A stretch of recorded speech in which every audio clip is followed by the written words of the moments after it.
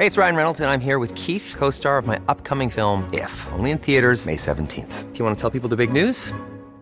All right, I'll do it. Sign up now and you'll get unlimited for $15 a month and 6 months of Paramount Plus Essential Plan on us. MintMobile.com/switch. Upfront payment of $45 equivalent to $15 per month. Unlimited over 40 gigabytes per month. Face lower speeds. Videos at 480p. Active Mint customers by 531.24 get 6 months of Paramount Plus Essential Plan. Auto renews after 6 months. Offer ends May 31st, 2024. Separate Paramount Plus registration required. Terms and conditions apply if rated PG.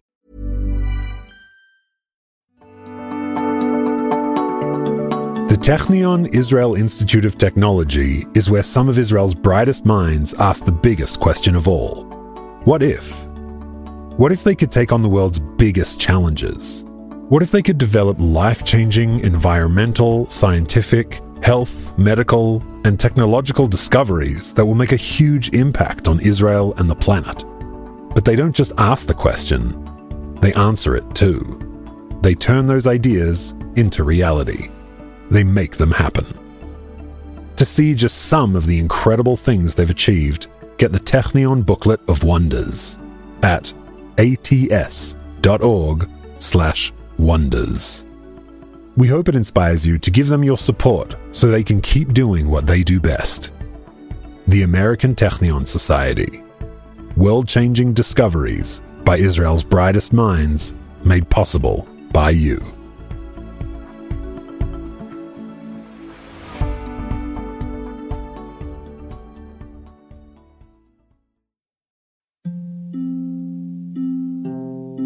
Hey listeners, it's Mishi. Last week we released our 50th Wartime Diary. This week is Yom HaZikaron and Yom HaAtzmaut. And as a way of marking this milestone and these dates, Yochai Meital and I will have a series of onstage conversations in New York and Cleveland.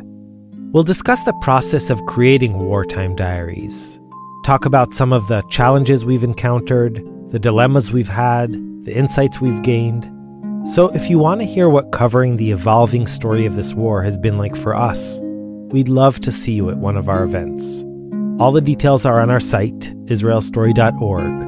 And meanwhile, wishing us all calm and peaceful days ahead.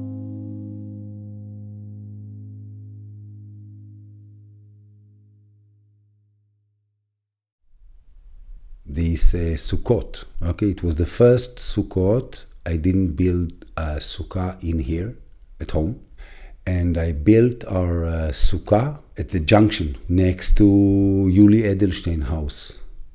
The main thing we shouted was 50 years ago, in October 73, we had a disaster.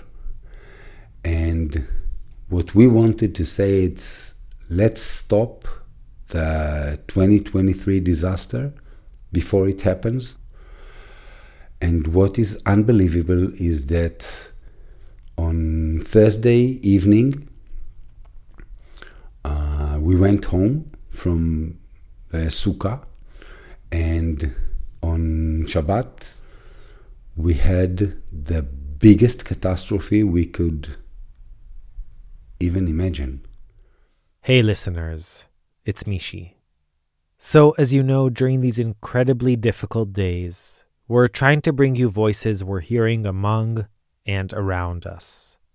These aren't stories, they're just quick conversations, or postcards really, that try to capture slivers of life right now. For months, Sivan Avnery, a physical therapist from Kfar Shmaryahu, was active in the Mecha'ah, the demonstrations against the judicial reforms. That's why he built his sukkah outside the house of Yuli Edelstein, one of the senior members of the Likud party and the chairman of the Knesset's Foreign Affairs and Defense Committee. Like hundreds of thousands of other Israelis, he felt he was fighting for his home, for the nature of his country. He had no idea how true that was about to become. On Saturday morning, October 7th, Sivan received a message which is every parent's worst nightmare. His 18-year-old son Tal was, unbeknownst to him, at the Nova party in Re'im, and was now fleeing for his life. Without a second of hesitation, Sivan knew exactly what he needed to do.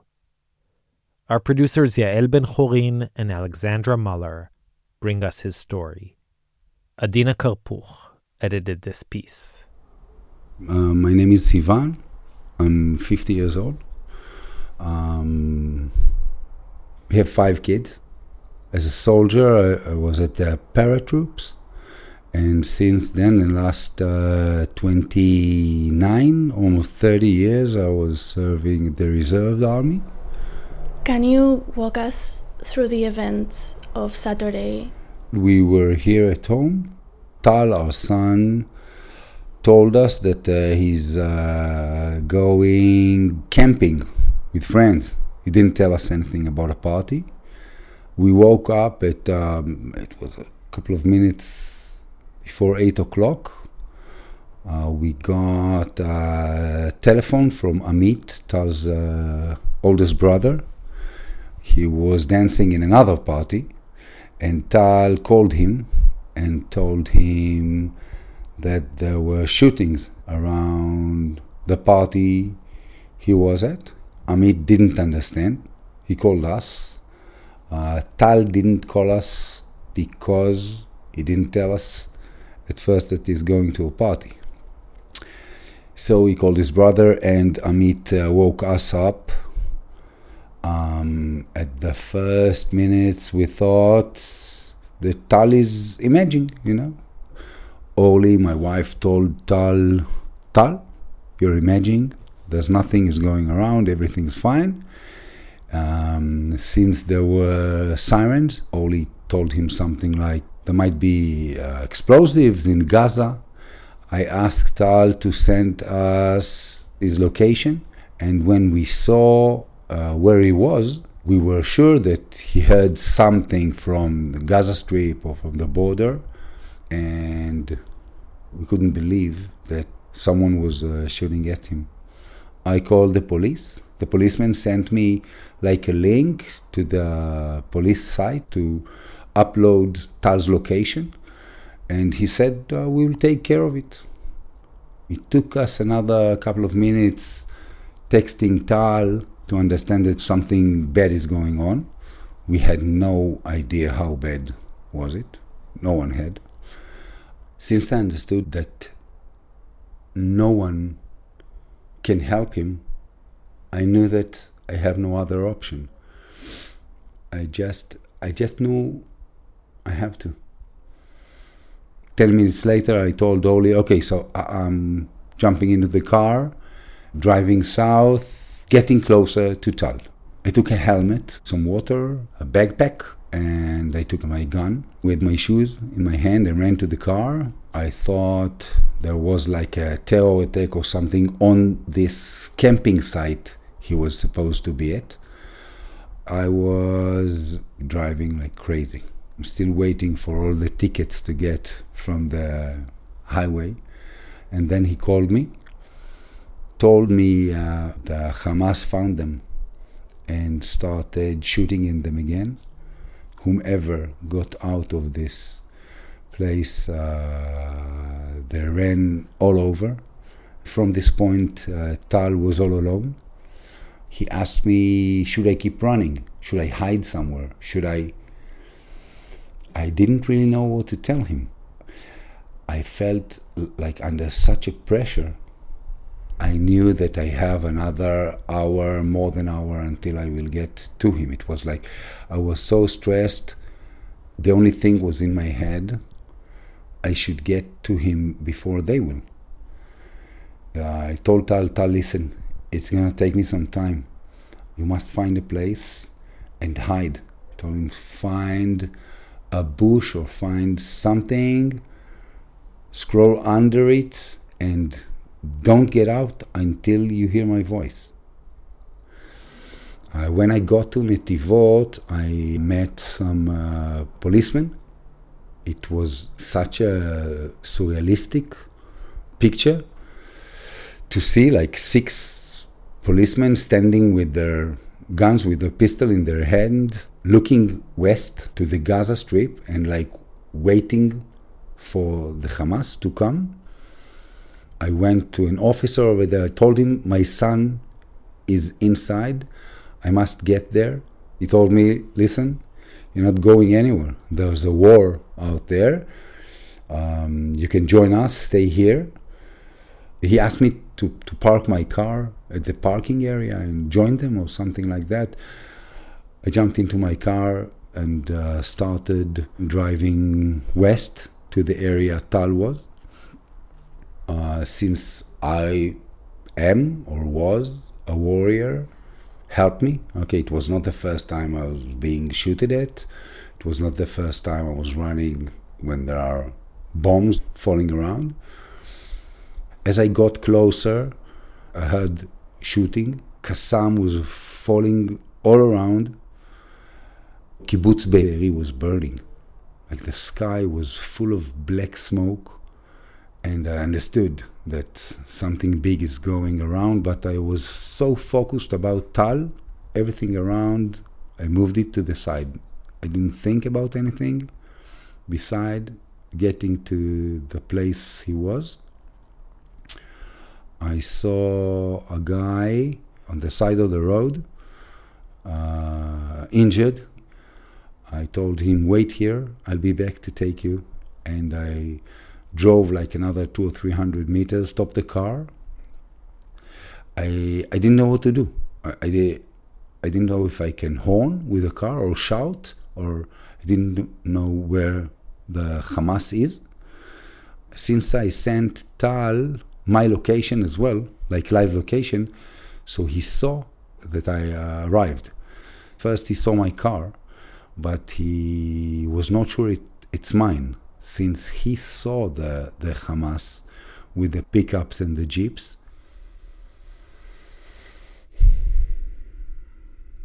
Only after I got out of my car and started running, he went out of the bushes.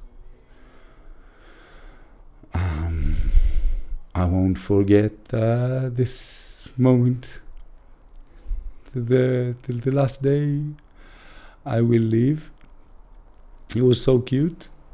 He went out, with a hat on his head and a backpack, just like he went to a trip in school when he was 8 years old. I hugged him. For like 2 seconds and then throw him into my car and said, let's go. Tal says it was the longest and the longest hug he ever had. But we understood we have to get out of there. So we jumped into the car and ran to the injured guy to pick him up and take him with us. After 200 or 300 meters, we saw hundreds of people walking in the fields, injured people dragging each other. It was an awful picture. I couldn't believe. Like the fields were full of hundreds of people, dressed up from a trance party. It's the Negev, it was hot. They were out of water. When we got to Patish, Patish is a religious village. There was no one out on the streets. We met one guy. I told him we need help. We asked him to open Bet Ha'am and to open the mini market, to bring some water to take back in with us. We knew that there are like hundreds of people on the way. Since it was Shabbat, people were getting out of the synagogue. We asked for some help. We asked for people who has pickups to bring their cars. And when we got back to the area, we saw a lot of people coming, running and walking out of there. The guys from Patish were like putting on their trucks 20, maybe 30 injured people on each one of them. And an hour later, Beit Ha'am was like full of people. The people of Patish went out of their houses, brought food and water, and two medics who live there. They open like treating corner. It was only citizens taking care of everything. It was unbelievable the way they were full of sirens around. You know, like every 5 minutes, everybody's laying down, and a couple of minutes afterwards, getting up and keep on working.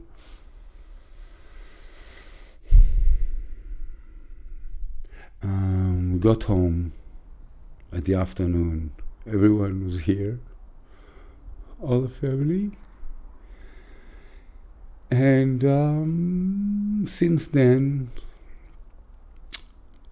all of us thinking how lucky Tal was, and we were, all of us, and how bad it could have been for us, and how bad it is for so many other people and families. The kids knows like dozens of people who got killed. At the first week, we were sitting here, all of us, running from funeral to funeral. I think it's very important for Tal to know that Daddy came to save him. Orly, my wife, she says that the only thing that she could think or say on this morning of Shabbat was telling Tal that Tal Abba is on the way.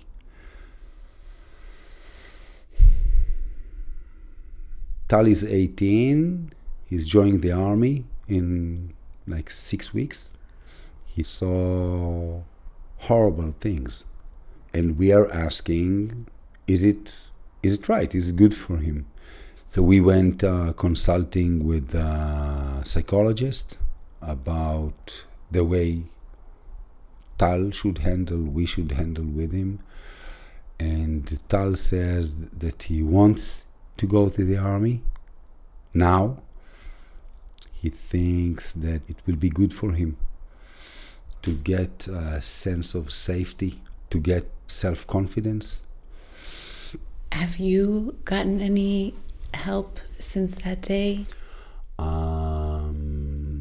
I went to meet a psychologist from work. I work in a hospital. After 2 hours, she told me that I'm okay, that I went through a trauma, and the way out of it is not easy. I find myself crying 50 times a day. I think today maybe it was 45, so I'm getting better.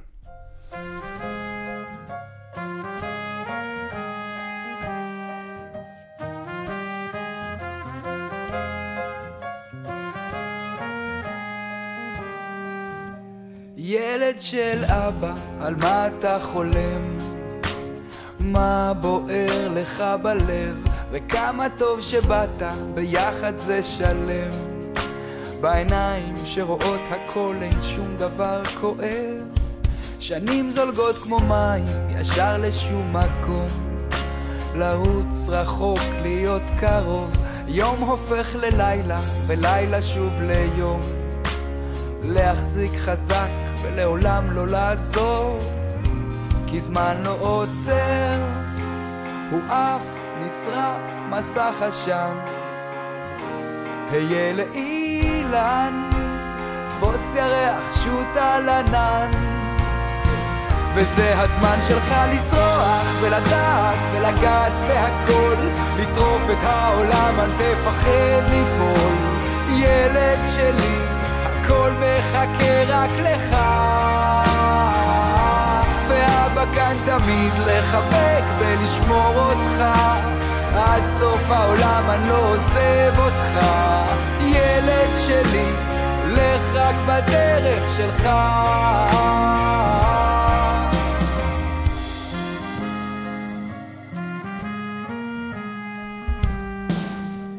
ילד של אבא רואה בך אותי, את הילד שהייתי בעצמי, וכל מה שקורה לך מרגיש כאילו לי, ללמוד שוב מחדש מה אני ומי, קדימה והלאה הכל נמצא בך, וכל יום חדש הוא הבטחה, בעולם הזה יש צער כמו שיש שמחה, תן לאהבה שלך להוביל אותך, כי זמן לא עוצר, הוא אף נשרף מסך עשן, היה לאילן, תפוס ירח שוט על ענן, כי זה הזמן שלך לזרוח ולדעת ולגעת בהכל, לטרוף את העולם, אל תפחד ליפול, ילד שלי, הכל מחכה רק לך,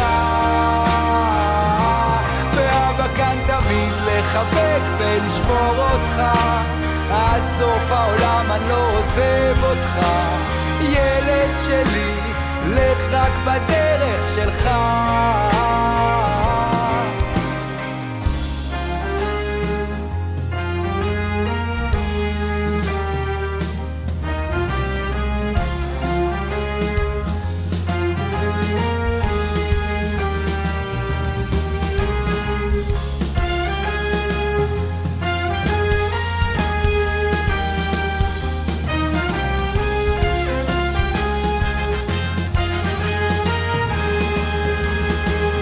זה הזמן שלך לזרוח ולדעת ולגעת בהכל, לטרוף את העולם, אל תפחד ליפול, ילד שלי, הכל מחכה רק לך, ואבא כאן תמיד לחבק ולשמור אותך, עד סוף העולם אני לא עוזב אותך, ילד שלי, לך רק בדרך שלך.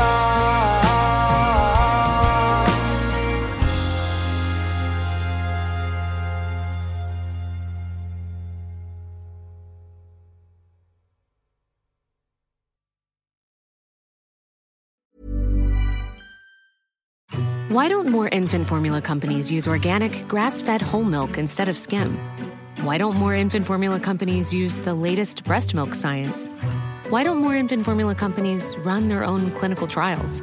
Why don't more infant formula companies use more of the proteins found in breast milk? Why don't more infant formula companies have their own factories instead of outsourcing their manufacturing? We wondered the same thing. So we made ByHeart, a better formula for formula. Learn more at byheart.com.